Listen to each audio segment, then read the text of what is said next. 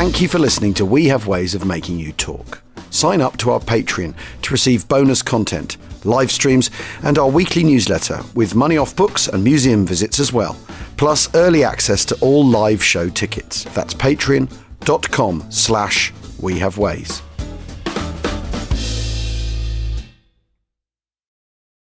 This episode is brought to you by Visit Williamsburg.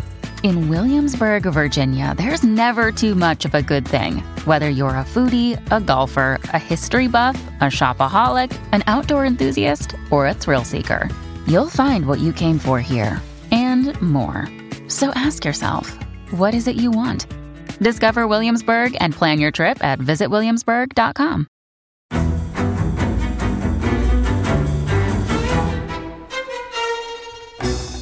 I'm Anthony Scaramucci, former White House Director of Communications and Wall Street financier. And I'm Katty Kay, US Special Correspondent for BBC Studios. I've been covering American politics for almost 3 decades. Welcome to The Rest is Politics US, brought to you by Goalhanger.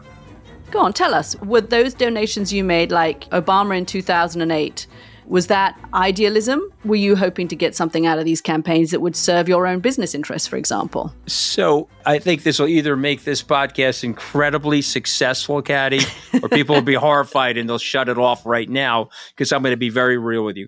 The Obama donation, I had gone to law school with President Obama. We were not classmates. I was a few years ahead of him. It was 2007. He was then Senator Obama. I had a check in my breast pocket. I went over to the senator. I said, Senator, you and I didn't really know each other in law school, but I'm about to hand you a big check. Can I lie to my friends and tell them that you and I knew each other in law school? Well, Obama looks at me, had the best smile in American politics since Jack Kennedy. Forever. Yeah. He lights up. He looks at me and says, I'll tell you what, if you double the amount of the check, we'll take it back to Hawaii. Okay. And I looked at him. I said, you're done. I had another check in my pocket. I ripped it up. I doubled the amount of the check. And I'm going to tell you right now, I've been to more White House Christmas parties during the Obama administration than the Trump administration. In this pivotal year for the United States, democracy, and world affairs, Britain's biggest podcast, The Rest is Politics, is launching stateside. Uncovering secrets from inside the Biden and Trump inner circles and how they shape the world's most important economy, but also the global economy too. New episodes are released every Friday morning. Just search The Rest is Politics US wherever you get your podcasts.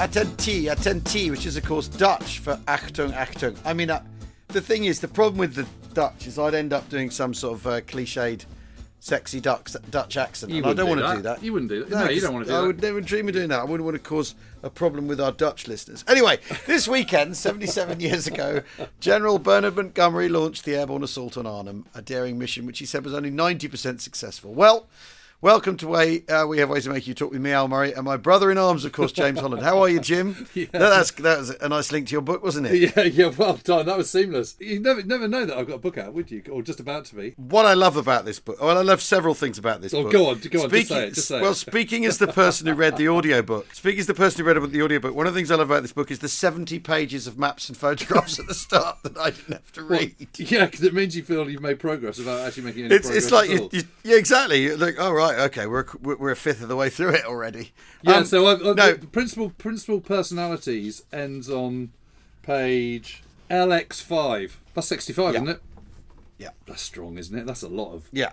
But that just goes to show what a huge effort the good folk at Bantam Press have done on producing these aerial photographs, which I've then annotated. And I'm really happy with those, I've got to say. I mean, to have wartime aerial photographs with wartime damage on and all that kind of stuff, it's really cool. to have what they used to call plates, so as well as all these photographic reproductions, you've then got, I mean, that the coloured picture of George String and the crew on their Sherman, on our killer, is just fantastic, isn't it? And well, that's done by our friend Doug. Yeah, incredibly evocative. I have to say, I mean, obviously, and if you're a regular listener, I'm sure you feel much the same as I do. That you've been through this one.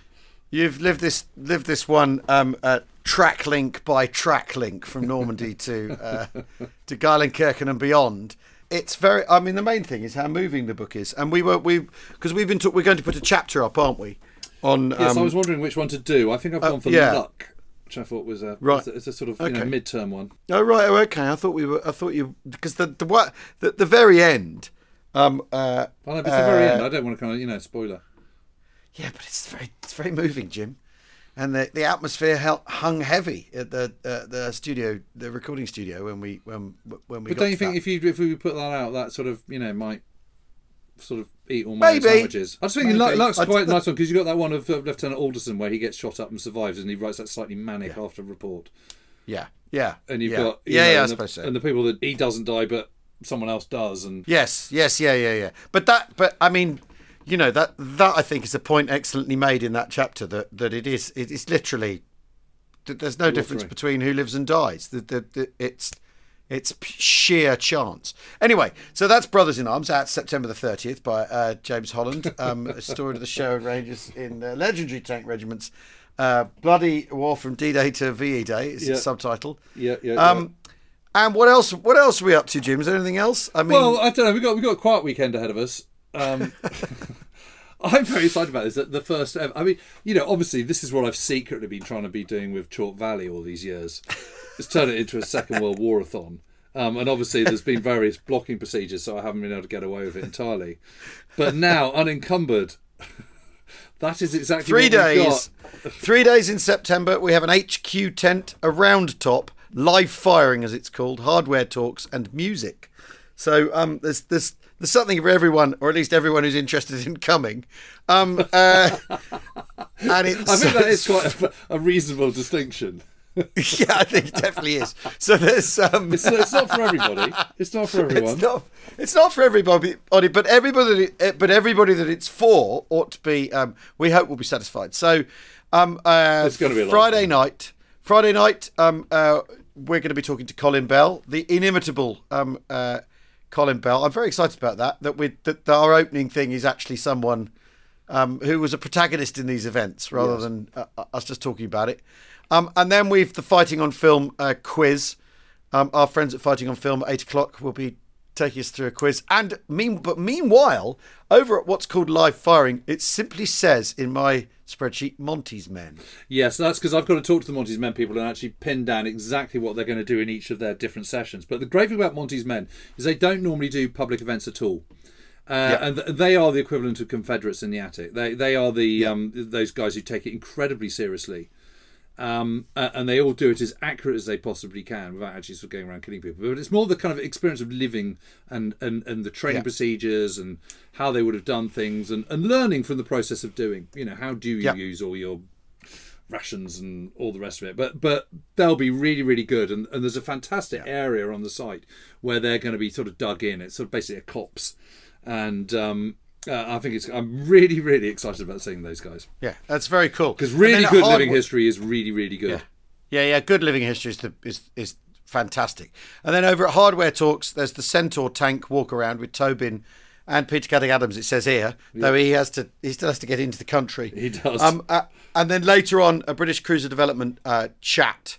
About Centaur, Cromwell, and Charioteer, and that's the following morning. Sorry, because after all, one of the other activities that's going to be factored into this, there should be a separate column for beer, in our spreadsheet. Beers consumed. What have we got? Panzer Pills, IPIAT. Yeah, IPIAT. I'm particularly pleased with. We've got your one, which is very strong, which is Cromwell Hop.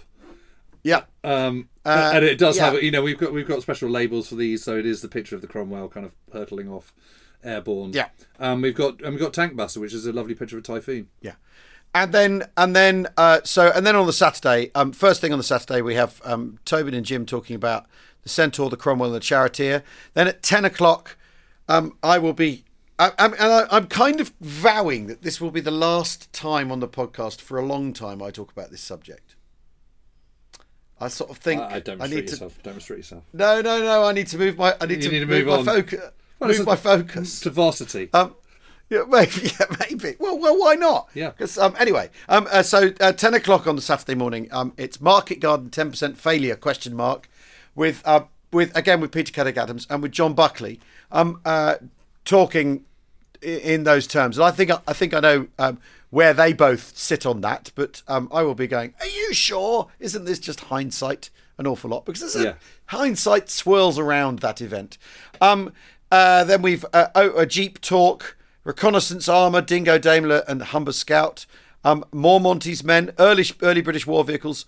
Now, if you remember Joseph coming on the podcast, if you're a regular listener, he told us, he talked about the role of Irishmen joining servicemen and women, joining the British Army and Air Force and Navy.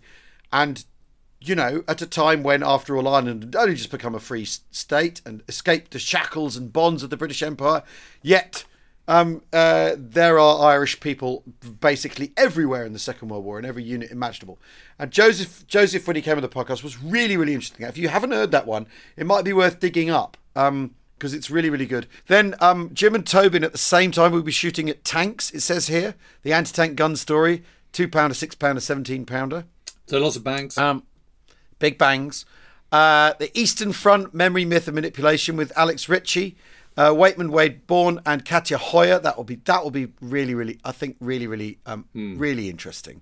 Because after all, Alex lives in Poland and is very sort of close to the ground on that subject. Because after all, Poland it spends a great deal of the war as the Eastern Front, doesn't it? It gets several goes of being that location. German soft skins chat. What did the Americans ever do for us? Asks James Holland. And then at lunchtime, an umpire band. I mean, what else do you people want? In Lederhosen. In Lederhosen. And then 1:30, the Garrison will be doing their 25-pounder demonstration, which is very exciting. Really good. Yeah, I can't wait for that. Yeah, I'll be sitting there eating my burger, watching that, probably drinking. I can't drink too much. You could have a curry. Yeah, I can't drink too much beer because I've got a gig that evening. Anyway, then we have uniforms and small arms from Jim, the RAF at war with Ben Kite and Paul Beaver. Nicholas Frank is joining us. Talking of Poland. And and James will be talking to Nicholas about my Nazi legacy. Yeah, not son of... Yeah. His Nazi legacy, not your Nazi legacy, Jim. It says my Nazi legacy. It's his, not yours. Then Hal Sosabowski that afternoon will be talking about his great-grandfather, General Sosabowski.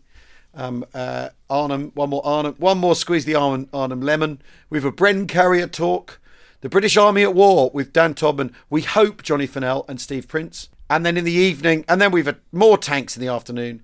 SBS fighters, Saul David. I'm reading Saul's book about the SBS right now. It is fantastic. It's making me. I'm getting quite antsy about the horrible waste of motivated people, though. And I have to say the Cockleshell thing, Frankton. I'm livid with everyone concerned. Well, just in retrospect. Yeah. And, you know, it's all very heroic, Blondie Hasler going and banging the table and wanting to burst into tears because they won't let him go. But then he goes and, what, they sink 2 freighters and a floating tug thing? Yeah, but that one that slightly chippy guy does in Boulogne Harbour is fantastic. Well, exactly. One boat, 2 men, go in. Yeah, exactly, and that's but they are dropped off just outside the harbour rather than having to, a 5-day paddle through a tidal stream. You know what I mean? But this has prompted a charity paddle next year. Yes, I know. You want to do it really. I read the details again and I thought maybe I do want to do this, but come on, it'll be amazing. It would be amazing, but a load of bloody work. Yeah, I know, but you've got a rowing machine, haven't you? How hard can it be? It's paddling, not rowing. Yeah, I know. Yes. But they they did it in 2 days, 2 nights, and they're suggesting we take slightly longer. We've got a conversation with them in a week or so. What is it, 15 to 20 nautical miles a day they're talking? They're talking we should do no more than 15. I'm going, come on, crank that up a bit. How much canoeing have you ever done? Not very much. Anyway, so Saul will be talking about that, and I really want to talk to him about, because I did find the whole Frankton thing, because when they're doing stuff within their limits, they're really, really effective, the SBS, and the COP stuff, the COP parties stuff off Sicily is amazing. Yeah, and the death rate there is awful, but they're really actually completely pulling off what they're trying to do. Yeah. Whereas the sort of, anyway, it's that kind of thing of It's that the special forces problem of in the end everyone going, of course we can bloody do it, and then realising that actually canoeing through a tidal stream for 5 days or whatever. You know what I mean? Yeah. That there's a habit of them saying yes when maybe they should say no. Saying, actually, you know what? I don't know if that's actually possible. Anyway, then at 8 p.m. on Saturday night, there's a set from the this up and coming comedian called the Pub Landlord. I've heard he's quite good actually. I've heard he's pretty funny. He's back on the road. So he's at least he's match fit at least, and then and then later on there's going to be a bomber attack anti-aircraft demonstration.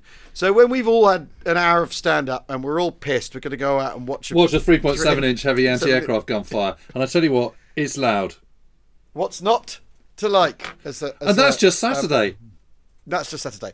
Then Sunday morning, Monty's Men again. Jim out again. Jim will be talking to Stan Perry of the Sherwood Rangers. That's very, very exciting. And I feel like having read, you know him, don't you? I feel like I know them all. Yeah. There'll be some more stuff about. There's some more armoured displays. Dingo Daimler and Humber Scout. More Monty's Men. Then at 11:30 a.m. The Colonel, my father, and I will be talking about the defence of Hazebrouck and Cassel in 1940, which is great. Which I'm very excited about. That's the battle that my grandfather died in, and with the Bucks Battalion, and the jigsaw of what went on around there, and the firing the 18-pounders over open sights against panzers and all that sort of stuff. The sort of heroic defence of that stretch of the line to keep the Germans out of Dunkirk. It's a fantastic story. German soft skins again. The Centaur tank walk around, tanks on the move in the afternoon. The Garrison doing their 25-pounders again. With music from Ned Holland too along the way. Up and coming singer-songwriter. He's promised to learn "We'll Meet Again" specially. Oh, wonderful! Excellent. His own unique rendition of it. Is he going to do it with breakbeats and stuff? I don't know. Who knows? We're going to leave it up to him. Surprise us. Sunday afternoon, Katja Hoyer will be talking about the aftermath in Germany, 1945 to 49. Rob Lyman will be talking about Bill Slim. More anti-tank and anti-aircraft gun stuff. Luke Daly-Groves, who wrote a fantastic book about the death of Hitler, a completely comprehensive hunting Hitler. I don't know, takedown is the right word, I think. And he'll be talking to Guy Walters again. I think it's safe to say they won't be holding they won't be pulling any punches. So that's Hitler, Myth and Mayhem at 4:00, and then the last thing on the Sunday evening is We Have Ways to Make You Talk. Aviation Top Trumps with Joe Coles from Hushkit, from the Hushkit website. And if you've not heard Joe before, have a listen to him on the podcast we do with. He's very, very funny, and he knows his planes inside out and loves his planes and knows them inside out, warplanes. And he's got some great ideas for that event, hasn't he? And he's got some terrific ideas. We should say nothing else at this point. So that's this week. That's what we're doing this weekend. In case now, I'm really excited, aren't you? Yeah, and there are a few tickets left. We had one of those things where suddenly some tickets became available for what we call reasons, and.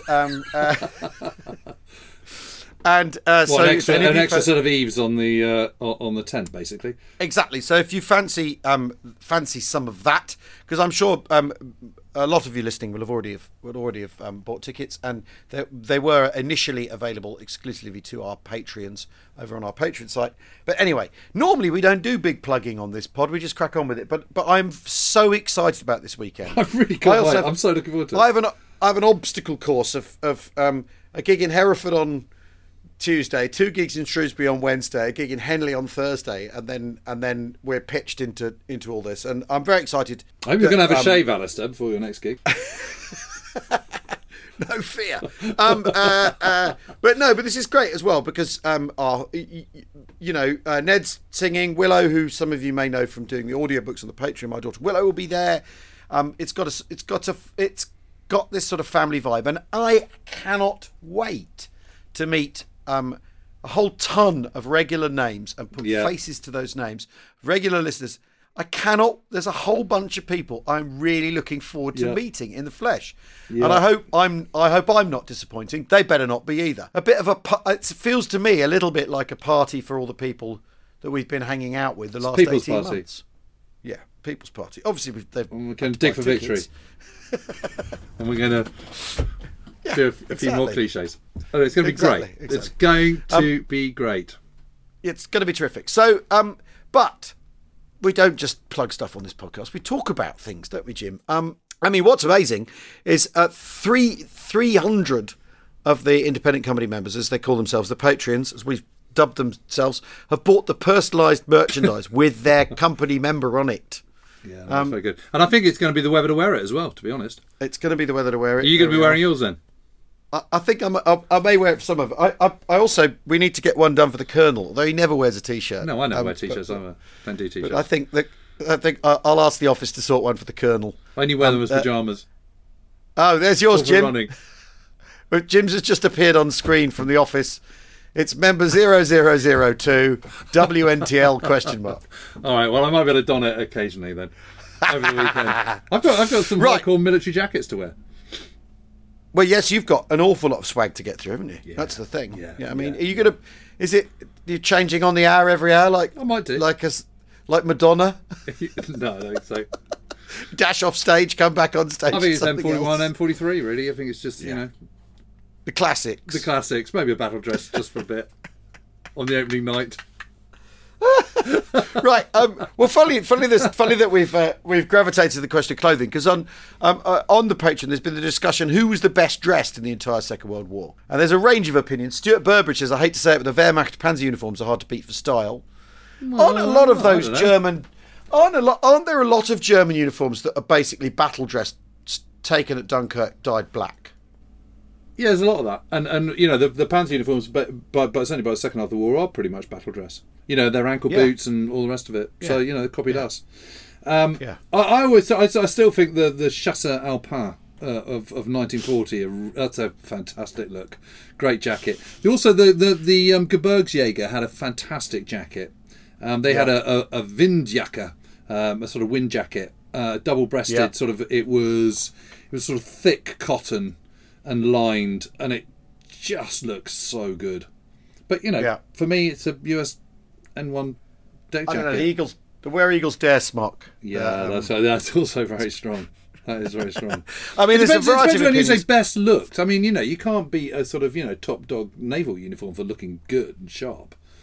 Well, Waitman says, it truly hurts my heart to say it, and that's because he's a cavalryman, a US cavalryman. The US Marine dress uniform is pretty much unbeatable for looks. I mean, for him to say that, that's quite clearly, that's hurt to type, I think. That's done him a mischief typing that. I mean, you see, I don't know. I kind of think that the problem with the snazzy uniform is it's not any use to anybody, is it? No. You know, this is the thing about your battle dress, isn't it? It's practical and yeah. I mean, it depends what you know. Are you just looking sartorially sharp? I mean, you know, is that your number one look? I mean, you know, I just think all the German uniforms look a bit silly, personally. Well, you know, pantaloons, baggy pantaloons and stuff. I mean, what kind of idiot wears that crap? You know, and you know the big leather double-breasted greatcoat. I mean, really? I mean, it squeaks. It's really heavy. Does it look good? You know, it's very hard to sort of get away from the fact that you just look like a Nazi. Is that a good look to look like a Nazi? I don't. Why would I go not?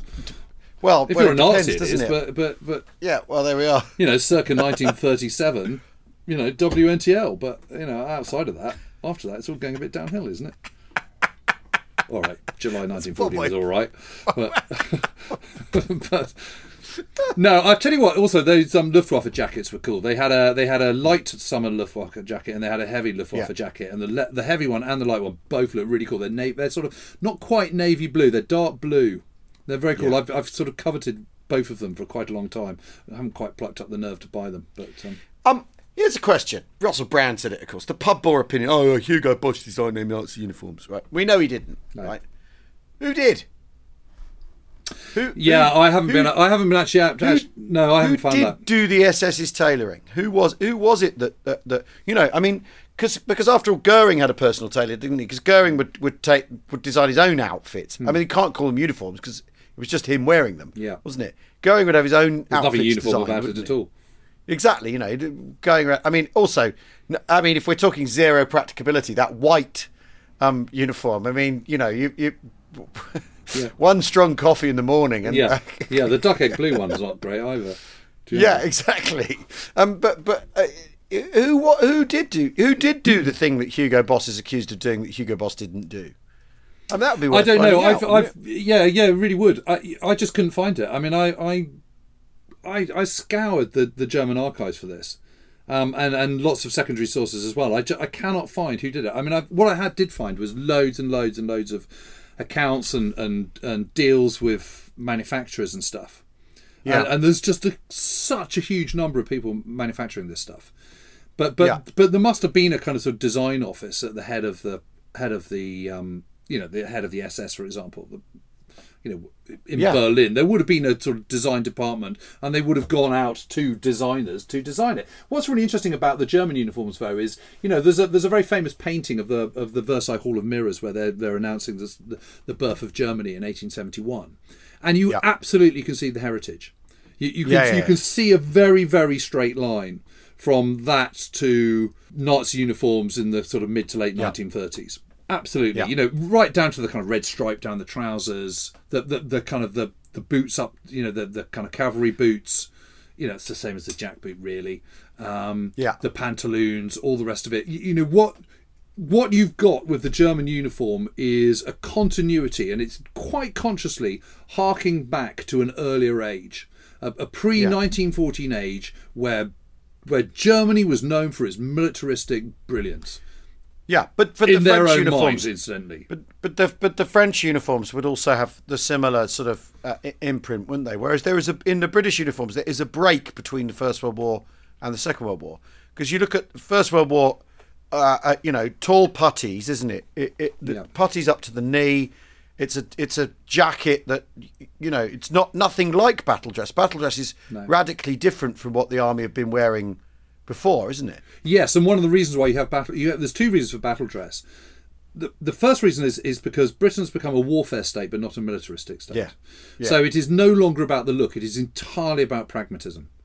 And so the great thing about it is you have these high back trousers that come up to your navel, and you don't have a tunic which comes halfway down your thigh. That is just wasted wool. There is no point in that whatsoever. Yeah. So the only point of it is that in your tunic you would have lower pockets. Bit like a suit jacket. You have those lower pockets, and then you have your breast pocket.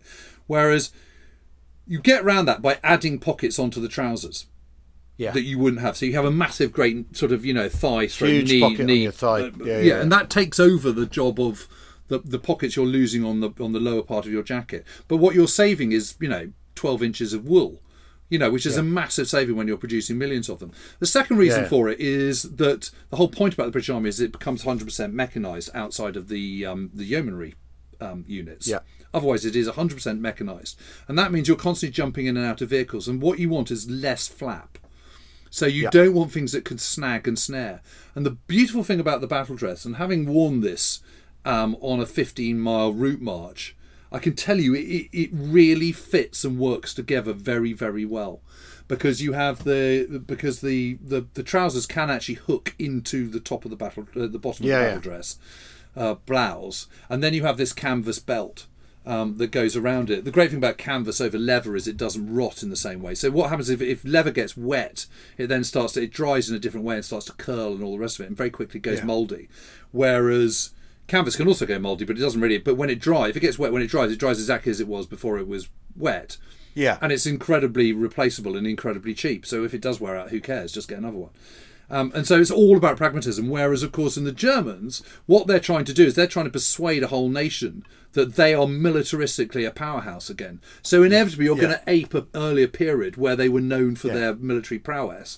Whilst at the same time saying, come on in, the water's warm. You can be part of our gang and look cool too, and sartorially sharp and get the throw line. And that is literally the whole point of it. So it's the aspirations, and cultural ideas about what an army is. Right. So the British from the uniform, you can argue that the British idea of an army is that it's for fighting, whereas a German army is for joining, and for when they're designed, and showing off with, and it's because an awful lot of what the Nazis do is conspicuous consumption for political reasons, And if you're forming an army, because one of the reasons they want to form an army is because they're not allowed to. Right. One of the reasons people want to join an army is in defiance of Versailles, isn't it? The political impetus behind the existence of a German army, once the Nazis get in, is basically two fingers to the world. Whatever the regime's military aspirations are, you know what I mean. So one of the things for the German populace, that what the army is politically is a thing that they can join. Yeah. Rather than the British Army, where they don't want you to join the British Army. Yeah. Exactly. Because it's not conscripted. They don't want you to join the army in Britain at all. Whereas in Germany, they want you to join the army. Right. And the army is an expression of Germany returning, the needle returning to the norm. Whereas in Britain, the idea is that we don't want an army, and if we've got to have one, right, we need to clothe it more cheaply and more practically than otherwise than we did before. Yeah, absolutely. Isn't it? And I mean, the battle dress comes in 1937 with the new webbing, which is the one with the Brent gun pouches and all the rest of it. And that's really coming in 1938. And even in 1939, you still got people, still got units still wearing the old tunic and stuff. But by the BF is 100% equipped with battle dress. And so on, and it is this marker. It is saying, this is a different type of army. This is a new modern army, and we all think it looks very old-fashioned because it's still got the old Brodie helmets and all the rest of it. But actually, you've got to transport yourself to 1939, 1940, and go. Actually, this is quite a big sea change. Whereas the German uniforms absolutely have that heritage from the First World War, and one of the reasons why they have the Feldbluser still, the Feldblaus, is because basically they've still got lots of them left over from the First World War, so you might as well use them, because don't forget, Germany's not that flush with cash, even in the 1930s. So there's that, but it's also this there's a conscious link to their imperial past, and that's why you have the swastika of the eagle. The eagle is the Nazis' own unique take on the imperial eagle. In the Nazi eagle, it's pointing to the right, whereas in the imperial eagle is pointing to the left, the head pointing to the left. But it's a small thing, but it means it's identifiable, but with its own new take on it. And then you've got the Americans coming in, who in 1940 are very, very old-fashioned, still having the kind of sort of putties and all the rest of it, and the Brodie helmets, and looking really, really out of date. And then they have this complete sea change with the arrival of the M1 helmet in 1941, and then also the the M41 Parsons jacket, which is consciously designed based on a civilian wheel cheater. Yeah, it's a citizen soldier outfit, isn't it? Yeah. And again, it's this idea that we'd rather not have an army if we could possibly not have one. Right. Exactly. But one of the reasons why the British Army, we think it looks sort of old-fashioned and out of date, is because, by contrast to the Americans, it really is. But in 1940, the British were at the kind of height of modernity. But it's interesting, though, isn't it? Because since then, a long smock with pockets has become the thing that everyone wears. And that you wear a thing that goes over the belt of your trousers, don't you? That goes down to your upper thigh. They've since moved on from that idea. Yes, but that's also because the waist of your trousers is lowered substantially. Yes, that's true. Yeah. Yes, because after all, we're talking about high-waisted Laurel and Hardy style trousers. Anyway, and also, and the other thing to say about the new jackets is obviously you can toggle them so that they're very tight around you. So when you're jumping in and out of a tank, they don't flap around. We should take a very brief break while from this interesting discussion about trousers, and we'll be back with a bit more in a moment.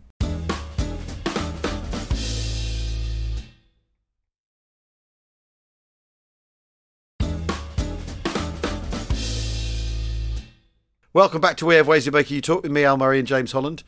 That was an absolute 100% stone cold classic podcast digression, that, Jim. Yeah, because we were going to talk about Egypt, weren't we? And let's.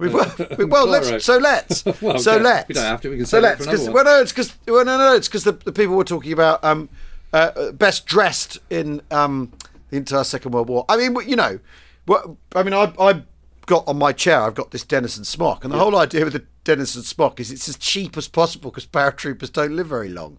I mean, yes, the assumption is that it's harsh, but the reality, yeah. It's a good look though. I always think the Denison smock is. And again, it's such an advance forward, isn't it, with zips and things and not buttons, and it's such a dramatic change from what had been before, just a handful of years earlier. But Ike basically wears battle dress, doesn't he? Yeah, and he bases it on the British battle dress. Yeah, he designs it all. The Ike jacket, as it becomes known. Yeah. We've a couple of questions. Why don't we do this? Kevin Flood says, of all the stock footage from the war, I've always thought some of the coolest showed American fighter formations getting ready for battle by dropping their drop tanks. But I've always wondered what became of those tanks. Did they clobber unsuspecting civilians? Do they still litter Europe? Thanks. Yeah, they absolutely did. They're basically made of sort of reinforced cardboard and MDF. Is what they're made of. And absolutely, they just drop them out of the sky. Sort of watch out. There's a company. They absolutely did. There's a paper company that did very, very well out of these during the war. That made the card basically the cardboard required. That did extremely well down on the south coast somewhere. That said, actually, we can make these. Because you don't want to be spending aluminium on them. If you're just going to throw them away. So yes, it's cardboard. It's MDF basically, which I think. I absolutely love that. Knowing that it's the stuff my desk's made from. It's also the same. Yeah, it's amazing, isn't it? It's also the same with all those cartridges from machine guns and things and cannons. Yeah. Because they get expended, they come out of the underside of the wing of a plane when they're firing. They just hit the ground. And, but they're scrap. You can sell them for scrap at least, rather than but it's not funny if you get hit by a 20mm cannon shell cartridge. No. You get bonked on the head by an MDF drop tank. Yeah, that's not funny. Life's not good. No, I'm sure someone got badly knocked out, stroke killed by it, but I haven't heard any accounts. But they were just littered all over the place. I think it's really hard to sort of. I don't think you can sort of overemphasise just how much litter there was, war detritus all over Europe and North Africa and stuff. It is amazing because you still can find this stuff. I remember when I was at Geilenkirchen last year and, we were scrabbling around the woods, there was a mine. Yeah.